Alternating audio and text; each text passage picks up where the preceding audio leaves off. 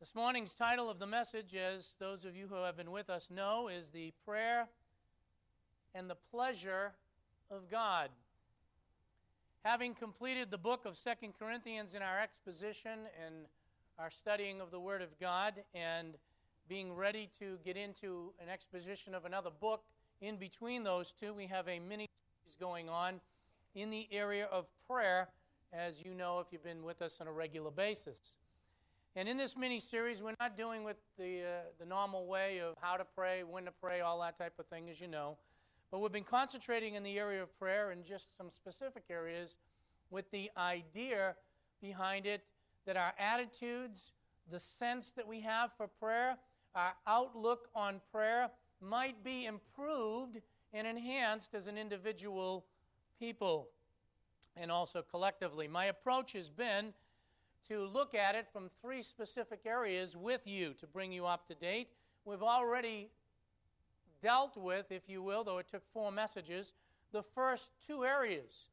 And that is, first of all, the priority of prayer. We have taken the time in 2 studies to look at the priority of prayer to basically come down to this, that prayer should be a priority in our lives. And it should be right up there with the preaching of the gospel, right up there with the studying and the reading and the preaching of God's Word.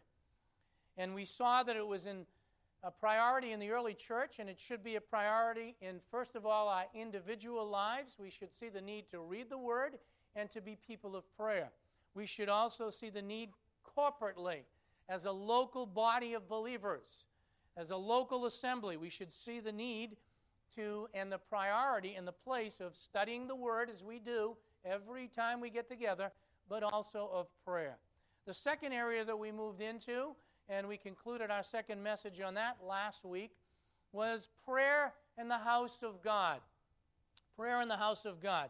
Let me give you a point of clarification, just in case I may have personally caused confusion by some of that which I presented to you, and maybe you did not catch all of it or I didn't present it properly. So let me just give a few moments on this. It won't take long, but to clarify something. There is no building, none, no building, no structure, no meeting place at all as far as a structure goes that is holier than any other place. None. There is no place that's holier, per se, with a building. Nor is the building holy in and of itself. This structure is not holy. Okay, so I want to make that very clear. I don't believe that, nor do I believe that that is what the Word of God teaches. We have seen in our study that it is the New Testament believer. Number one, his body is the temple of the Holy Spirit. And so individually, as believers, our temple is the Holy Spirit, and we are to worship the Lord individually in spirit and in truth. However, we did see in the Scriptures, and that was my point I was trying to get across here, or part of it, that we meet collectively as a body. We meet corporately. And God has pointed out that as we meet corporately as the body of Christ, which is still an organism, it is still an organism, not an organization. As we meet, we do gather corporately somewhere. We do gather corporately wherever it might be. And wherever that gathering is, that local assembly we have seen is important to God. And it is His temple living together corporately and functioning. That is where He identifies Himself. So He identifies Himself with us as individuals, and then when we gather together, as we are doing now, we gather together as a local body, and He's identified with that local body. That could be a house church, that could be a storefront, that could be a modern structure such as we have. Wherever that is, God is identifying with that corporate body, and we need to see that. And for example, Fellowship Bible Church, very quickly to give you some history, we originally met in a house, on a porch. That's how the church started. And then we had a building that was in North Andover, and as you well know, we moved over to here. And that was a battle for some people because they held on to that building. And so we clearly taught and teach that that building is not what's holy, it's the people. But we were gathered in North Andover. Now we are gathered in Methuen. And we cannot escape. So you need to understand this. I believe I have a proper understanding, but you need to understand as a people, you cannot escape the fact when you mention Fellowship Bible Church that while it's made up of individuals, it is associated with the building that you're sitting in. When people think of Fellowship Bible Church, they know there's individuals, but they meet corporately in the structure that we happen to be in. Not that this is holy, but we are. And the point that I wanted to get across was this. We talk about prayer in the house of God. As individuals and corporately, we are to be known as people of the Bible, and we are to be known as people of prayer, because that's who God identifies himself with, individuals and corporately as we meet. Thus, prayer should be a priority in our lives individually. It should be a priority in our lives corporately. Thus, as the people of God, individually we should be praying. And when we meet corporately, wherever we're meeting, it should be known as a place where the Word of God and prayer is held in high esteem and is a place that is known for that. And that was the point that I was trying to get across to you. This brings us to our third point that I had outlined for you in my approach in prayer. And I want you to really think on this, even the title, because it was carefully picked. Prayer and the pleasure of God. Prayer and the pleasure of God. Let me start with a question for you this morning. What is your main goal in life? Don't answer it out loud. Think about that. Is it to be happy? Is it to be successful financially? Is it to get married?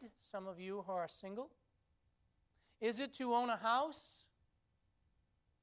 Is it to have children? Is it to be physically fit and strong and feel good?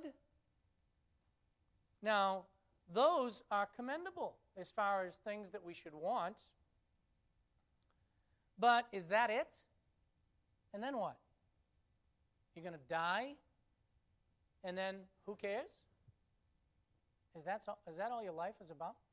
Is that the number one priority and goal in your life? The Apostle Paul had a lot loftier goals than that. And I would commend to you that our goals ought to be way beyond that. If that's all you're living for, you're living for the wrong reasons, and when you die, you're in for a big shock. We ultimately for the glory of God. But I want you to see the lofty goals of the Apostle Paul, and that will lead us back to what I'm dealing with in relationship to prayer, and I hope you make the connection. Let's start by looking at the book we just completed in study. Let's go to 2 Corinthians chapter 5 and verse 9. 2 Corinthians chapter 5 and verse 9.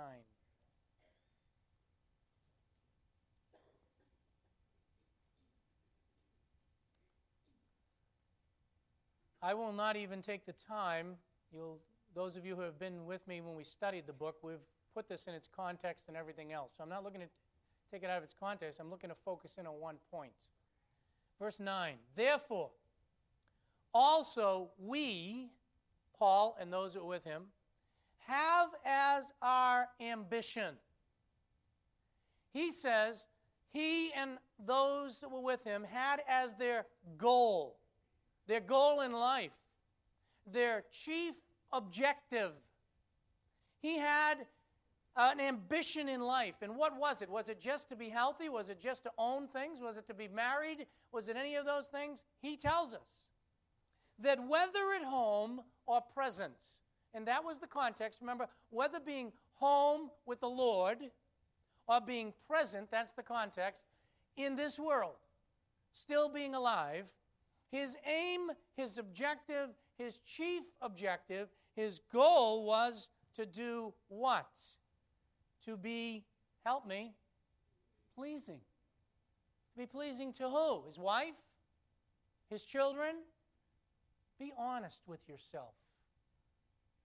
With many of us, the most important thing in our life is our spouse and our children. We would want to say God, but if we really had to be stripped naked before God right now, we'd find out that's what it really is. Or our job, or our possessions. Paul says, I got a loftier goal. He says, my one and chief objective is that I might be pleasing to God. That I might be, if you will, acceptable to God, and I'll deal with that word in just a moment. I'd like you to keep, well, you don't even need to keep your finger there. I'd like you to look at one other passage with me first, and that's Hebrews. Go to Hebrews chapter 11. I want you to see something here. Hebrews chapter 11.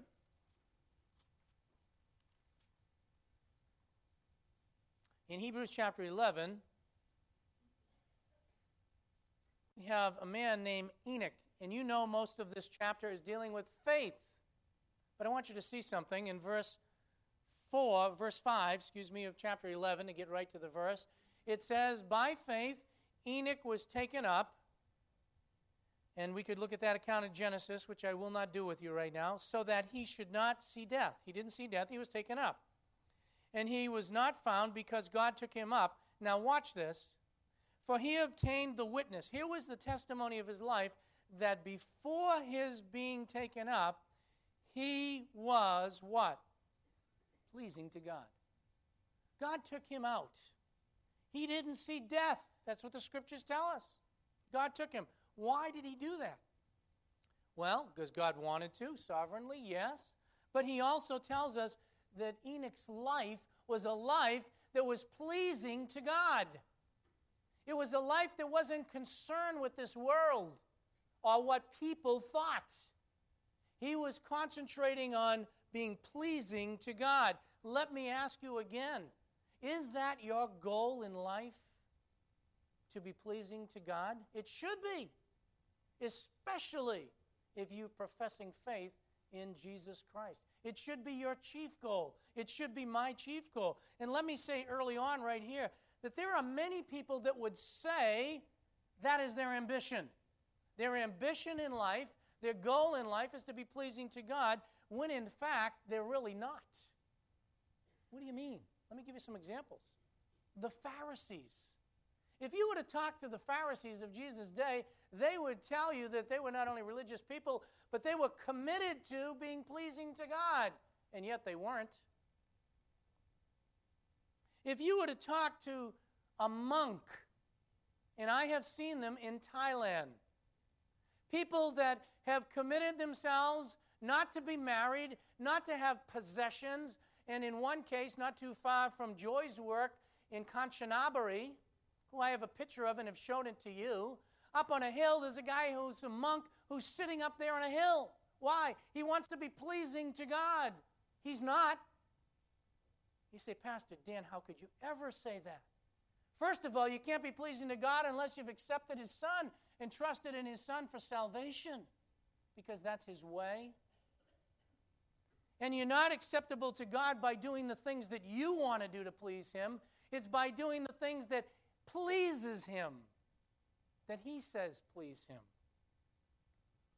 If you were to talk to a suicide bomber, they would tell you that they're doing that to please Allah. And yet they're not pleasing at all. All they're doing is taking someone's life. So there are those, and there are those who religiously are dedicated and are going around knocking on doors and down in your neighborhoods trying to win you to their religion, and they are committed, they believe, to pleasing God. Listen, there's a lot of folks that are doing a lot of things, and it could even be in this room, who think they're doing it to be pleasing to God, when in reality, they're really not pleasing God at all. They're just doing what they want to do. We have a man named Enoch, and you know most of this chapter is dealing with faith. But I want you to see something in verse 5, of chapter 11, to get right to the verse. It says, by faith, Enoch was taken up, and we could look at that account in Genesis, which I will not do with you right now, so that he should not see death. He didn't see death, he was taken up. And he was not found because God took him up. Now watch this. For he obtained the witness. Here was the testimony of his life, that before his being taken up, he was what? Pleasing to God. God took him out. He didn't see death. That's what the scriptures tell us. God took him. Why did he do that? Well, because God wanted to, sovereignly, yes. But he also tells us that Enoch's life was a life that was pleasing to God. It was a life that wasn't concerned with this world or what people thought. He was concentrating on being pleasing to God. Let me ask you again, is that your goal in life? To be pleasing to God? It should be, especially if you're professing faith in Jesus Christ. It should be your chief goal. It should be my chief goal. And let me say early on right here that there are many people that would say that is their ambition. Their ambition in life, their goal in life is to be pleasing to God, when in fact they're really not. What do you mean? Let me give you some examples. The Pharisees. If you were to talk to the Pharisees of Jesus' day, they would tell you that they were not only religious people, but they were committed to being pleasing to God, and yet they weren't. If you were to talk to a monk, and I have seen them in Thailand, people that have committed themselves not to be married, not to have possessions, and in one case, not too far from Joy's work in Kanchanaburi, who I have a picture of and have shown it to you. Up on a hill, there's a guy who's a monk who's sitting up there on a hill. Why? He wants to be pleasing to God. He's not. You say, Pastor Dan, how could you ever say that? First of all, you can't be pleasing to God unless you've accepted His Son and trusted in His Son for salvation, because that's His way. And you're not acceptable to God by doing the things that you want to do to please Him. It's by doing the things that pleases Him, that He says please Him. If you were to talk to a suicide bomber, they would tell you that they're doing that to please Allah. And yet they're not pleasing at all. All they're doing is taking someone's life. So there are those, and there are those who religiously are dedicated and are going around knocking on doors and down in your neighborhoods trying to win you to their religion, and they are committed, they believe, to pleasing God. Listen, there's a lot of folks that are doing a lot of things, and it could even be in this room, who think they're doing it to be pleasing to God, when in reality, they're really not pleasing God at all. They're just doing what they want to do. We have a man named Enoch, and you know most of this chapter is dealing with faith. But I want you to see something in verse 5, of chapter 11, to get right to the verse. It says, by faith, Enoch was taken up, and we could look at that account of Genesis, which I will not do with you right now, so that he should not see death. He didn't see death, he was taken up. And he was not found because God took him up. Now watch this. For he obtained the witness. Here was the testimony of his life, that before his being taken up, he was what? Pleasing to God. God took him out. He didn't see death. That's what the scriptures tell us. God took him. Why did he do that? Well, because God wanted to, sovereignly, yes. But he also tells us that Enoch's life was a life that was pleasing to God. It was a life that wasn't concerned with this world or what people thought. He was concentrating on being pleasing to God. Let me ask you again, is that your goal in life?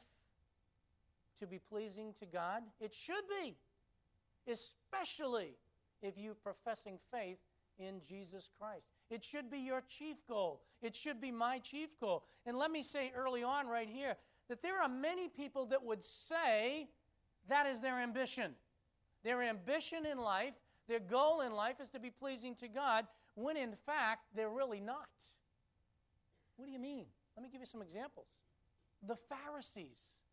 If you were to talk to the Pharisees of Jesus' day, they would tell you that they were not only religious people, but they were committed to being pleasing to God, and yet they weren't.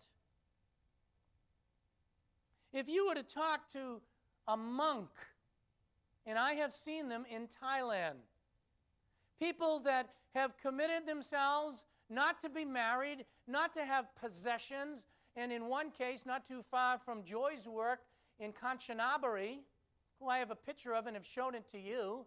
Up on a hill, there's a guy who's a monk who's sitting up there on a hill. Why? He wants to be pleasing to God. He's not. You say, Pastor Dan, how could you ever say that? First of all, you can't be pleasing to God unless you've accepted His Son and trusted in His Son for salvation, because that's His way. And you're not acceptable to God by doing the things that you want to do to please Him. It's by doing the things that pleases Him, that He says please Him. If you were to talk to a suicide bomber, they would tell you that they're doing that to please Allah. And yet they're not pleasing at all. All they're doing is taking someone's life. So there are those, and there are those who religiously are dedicated and are going around knocking on doors and down in your neighborhoods trying to win you to their religion, and they are committed, they believe, to pleasing God. Listen, there's a lot of folks that are doing a lot of things, and it could even be in this room, who think they're doing it to be pleasing to God, when in reality, they're really not pleasing God at all. They're just doing what they want to do. We have a man named Enoch, and you know most of this chapter is dealing with faith. But I want you to see something in verse 5, of chapter 11, to get right to the verse. It says, by faith, Enoch was taken up, and we could look at that account of Genesis, which I will not do with you right now, so that he should not see death. He didn't see death, he was taken up. And he was not found because God took him up. Now watch this. For he obtained the witness. Here was the testimony of his life, that before his being taken up, he was what? Pleasing to God. God took him out. He didn't see death. That's what the scriptures tell us. God took him. Why did he do that? Well, because God wanted to, sovereignly, yes. But he also tells us that Enoch's life was a life that was pleasing to God. It was a life that wasn't concerned with this world or what people thought. He was concentrating on being pleasing to God. Let me ask you again, is that your goal in life? To be pleasing to God? It should be, especially if you're professing faith in Jesus Christ. It should be your chief goal. It should be my chief goal. And let me say early on right here that there are many people that would say that is their ambition. Their ambition in life, their goal in life is to be pleasing to God, when in fact they're really not. What do you mean? Let me give you some examples. The Pharisees. If you were to talk to the Pharisees of Jesus' day, they would tell you that they were not only religious people, but they were committed to being pleasing to God, and yet they weren't. If you were to talk to a monk, and I have seen them in Thailand, people that have committed themselves not to be married, not to have possessions, and in one case, not too far from Joy's work in Kanchanaburi, who I have a picture of and have shown it to you. Up on a hill, there's a guy who's a monk who's sitting up there on a hill. Why? He wants to be pleasing to God. He's not. You say, Pastor Dan, how could you ever say that? First of all, you can't be pleasing to God unless you've accepted His Son and trusted in His Son for salvation, because that's His way. And you're not acceptable to God by doing the things that you want to do to please Him. It's by doing the things that pleases Him, that He says please Him. If you were to talk to a suicide bomber, they would tell you that they're doing that to please Allah. And yet they're not pleasing at all. All they're doing is taking someone's life. So there are those, and there are those who religiously are dedicated and are going around knocking on doors and down in your neighborhoods trying to win you to their religion, and they are committed, they believe, to pleasing God. Listen, there's a lot of folks that are doing a lot of things, and it could even be in this room, who think they're doing it to be pleasing to God, when in reality, they're really not pleasing God at all. They're just doing what they want to do. This has to do with the Sabbath day in its context. And in verse 18, behold, my servant, he was referring to his son, Jesus Christ, whom I have chosen, my beloved, in whom my soul is well pleased. Is well pleased. And that's quoting from Isaiah. God is well pleased with his son. Go to chapter 17 of Matthew. One more in Matthew.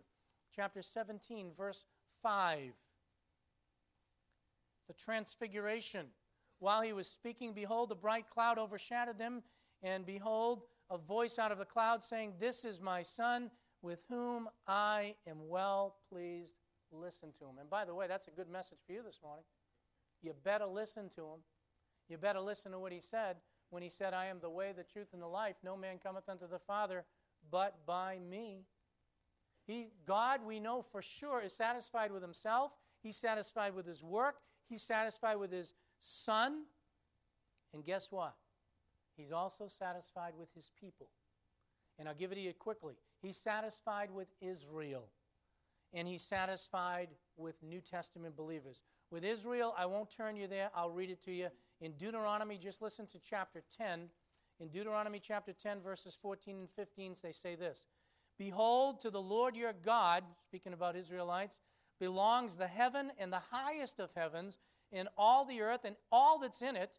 Yet on your fathers did the Lord set his affection. That's the word pleasing. Yet on your fathers he was pleased. Pleased what? To love them and to choose them. God was pleased to choose Israel. And Ephesians chapter 1 in the New Testament, turn there. I won't read it all, but Ephesians chapter 1. Now, why am I taking the time with this? You say, Pastor Dan, I thought we were talking about prayer. We are. We're getting there. But I want you to see, if you're going to make it your ambition in life to please God, you've got to know what pleases him. God is pleased with himself. He takes pleasure in his Son. You need to believe on him. You need to follow him. He takes pleasure in his people. In Ephesians chapter 1, beginning in verse 4, just as he has chosen us in him before the foundation of the world. Verse 5, he predestinated us to the adoption of sons according to the good intention of his will. Why? Verse 6, to the praise of the glory of his grace. He's bestowed on us in the beloved, according to the riches of his grace. Verse 7, he's lavished upon us wisdom and insight. He made known to us the mystery. Why? At verse 9, according to his kind intention with the purpose that he purposed in him. And the whole chapter is filled with God did this because he wanted to, and he's made us, in the whole passage, what? Accepted in the beloved. God is pleased with those who have come to Christ. You say, praise the Lord. God also takes pleasure in our worshiping him. You read it in your responsive reading this morning. Hebrews chapter 13 and verses 15 and 16, it told us to offer up sacrifices of praise, sacrifices of thanksgiving to God. Why? That's pleasing to him. So how can I please God? By offering up sacrifices, what? Of thanksgiving, not complaining.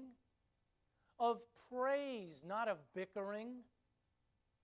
Of a life that walks with his Son and honors his Son. Why? That pleases him. But did you ever think that what God is really pleased with is the prayer of his people? Go back to our opening verse, Proverbs 15. Let's look at it. Proverbs 15. Why should I pray? Why do we pray to God? Examine your own prayer life in light of what I'm about to say, as I have been examining mine. Why do we bother to pray? Why should we pray? Here's why. Watch. Chapter 15 of Proverbs, verse 8. The sacrifice of the wicked, the sacrifice, is what? It's an abomination. An abomination to the Lord. But watch this. Contrast. He says, verse 8, but the prayer of the what? The upright. His saints, his people, those who are praying, he says it's his pleasure. It's his delight. It's acceptable. God loves to have us pray to him. How could we not want to pray? How could we neglect prayer? It delights the heart of God. Why should we pray? Well, we need to pray. You see, I didn't cover these things in Scripture. God commands us to pray, doesn't He? Yes.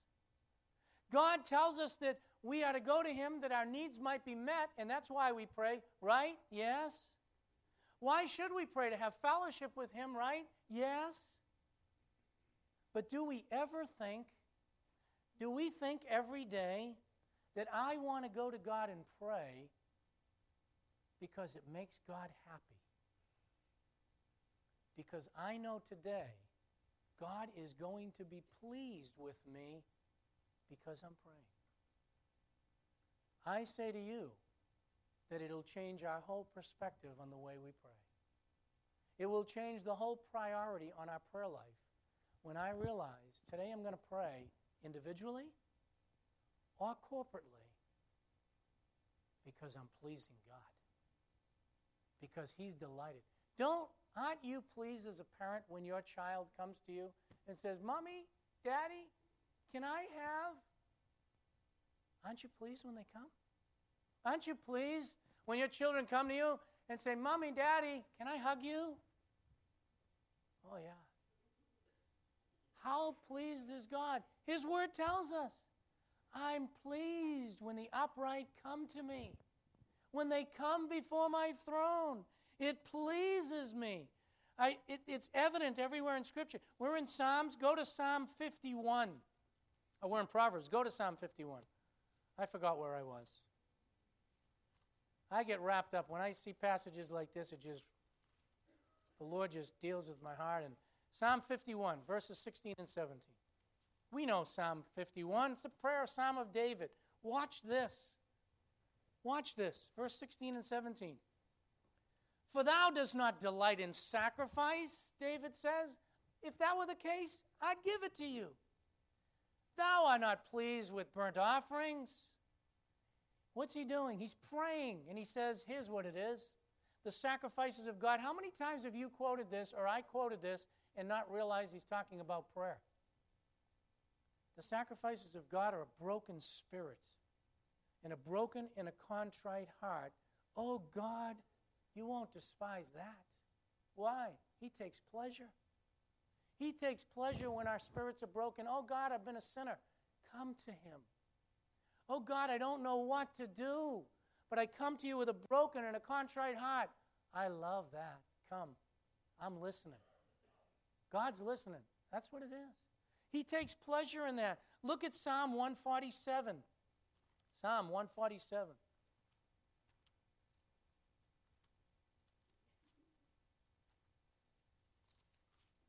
You see, most of the time we go to prayer, it's because we want something.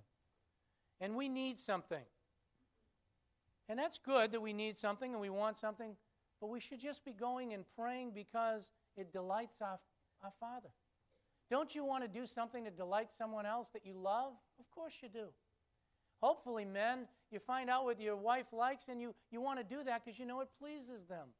Or wives, you want to do something because you know it pleases your husband. You don't want to find out, I know they'll be pleased by this, so I'm going to do just the opposite. Your marriage ain't going to last. Shouldn't we want to do something because we know it pleases God and that's the only reason we want to do it? Because it's going to please Him? I believe that should be our prayer life.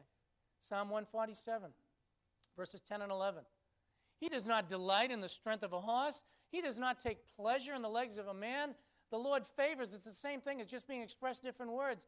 His pleasure is in those that fear Him, those that wait for His loving kindness. How is that? Through prayer and waiting upon God. That's what He delights in. We're studying the book of Revelation on Sunday evenings. And those of you that have been with me for it, remember chapter 5? We just finished it in Revelation. What was brought up before the Lord in the throne room when the Lamb accepted the scroll? The prayers of the saints. You know what we're going to see in chapter 8? You know what's going to be brought before God when there's silence in heaven? The prayers of the saints. Revelation chapter 8, verses 1 and 2. The prayers of the saints. Why? God delights. Why do you think he says in Hebrews that now we have a high priest in heaven who has not been, he's been touched with our infirmities, and we can come boldly to the throne of grace to find grace and help in time of need. What is that? That's prayer. I can come before the throne of God because he wants it and because his son's made it possible. So why should I be praying? Why should you be praying?